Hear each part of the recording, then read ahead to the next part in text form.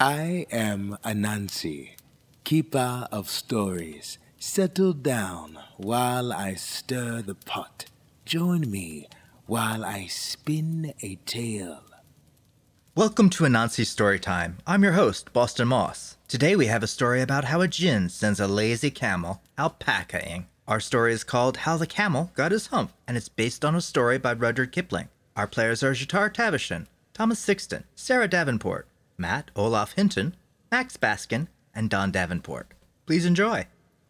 Oh, hey, I didn't see you there. We've been up all night hammering out this episode for you, and we could use a little help keeping the fire stoked. That's where you come in. Head over to patreon.com/LegendsmithProductions to pitch in as one of our patrons. We thank you for listening, and for your continued support. Come, sit, listen. I once heard a story that started like this. In the beginning of years, when the world was so new and all, and the animals were just beginning to work for man, there was a camel, and he lived in the middle of a howling desert because he did not want to work. And besides, he was a howler himself. So he ate sticks and thorns and tamarisks and milkweed and prickles, most excruciating idle. And when anybody spoke to him, he said, "Humph," just humph, and no more. On Monday morning, the horse went trotting with a saddle on his back and a bit in his mouth, and he went up to Camel. Camel, oh Camel, come out and trot like the rest of us. Humph. So the horse went away and told the man. Presently, the dog went running with a stick in her mouth, and she went up to Camel. Camel, oh Camel, come and fetch and carry like the rest of us. Humph. So the dog went away and told the man. Presently the ox trundled by with a yoke on his neck, and he went up to Camel. Camel, oh Camel, come and plow like the rest of us. Humph. So the ox went away and told the man. At the end of the day, the man called the horse and the dog and the ox together. Three. Oh, Three, I'm very sorry for you, with the world so new and all. But that hump thing in the desert won't work, or he would have been here by now. So I'm going to leave him alone, and you must work double time to make up for it.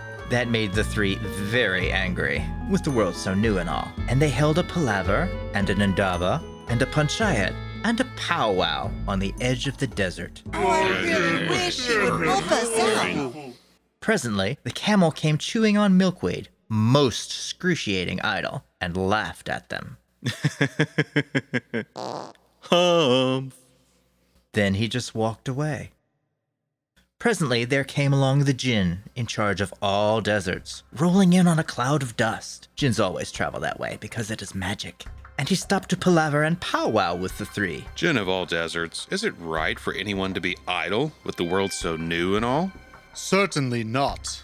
Well, there's a thing in the middle of your howling desert, and he's a howler himself, with a long neck and long legs, and he hasn't done a stroke of work since Monday morning. He won't trot. That's my camel, for all the gold in Arabia. What does he say about it? He bubbles. And he says humph, and he won't fetch and carry. Does he say anything else? Only humph, and he won't plow. Very good. I'll humph him if you will kindly wait a minute. The djinn rolled himself up in his dust cloud, and he looked across the desert and found the camel, most excruciatingly idle, looking at his own reflection in a pool of water. My long and bubbling friend, what's this I hear of your doing no work with the world so new and all? Humph. The djinn sat down with his chin in his hand, and he began to think a great magic, while the camel looked at his own reflection in the pool of water. You've given the three extra work ever since Monday morning, all on account of your excruciating idleness. Humph. The djinn went on thinking magics, with his chin in his hand. I shouldn't say that again if I were you. You might say it once too often. Bubbles, I want you to work. Humph. Well, no sooner had he said that, when the camel saw his back, which he was so proud of, puffing up and puffing up into a great big lolloping humph. Do you see that? That's your very own hump that you've brought upon your very own self by not working. Today is Thursday, and you've done no work since Monday when the work began. Now you are going to work. How can I, with this humph on my back? That's made a purpose. All because you missed those 3 days. You will be able to work now for 3 days without eating because you can live on your humph. And don't you ever say I never did anything for you. Come out of the desert and go to the 3, and behave. Humph yourself. So the camel humphed himself, humph and all, and went away to join the 3. Humph, humph, humph, humph, humph, humph. And from that day to this, the camel always wears a humph.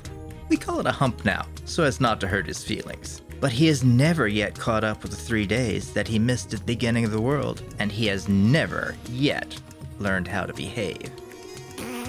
Humph.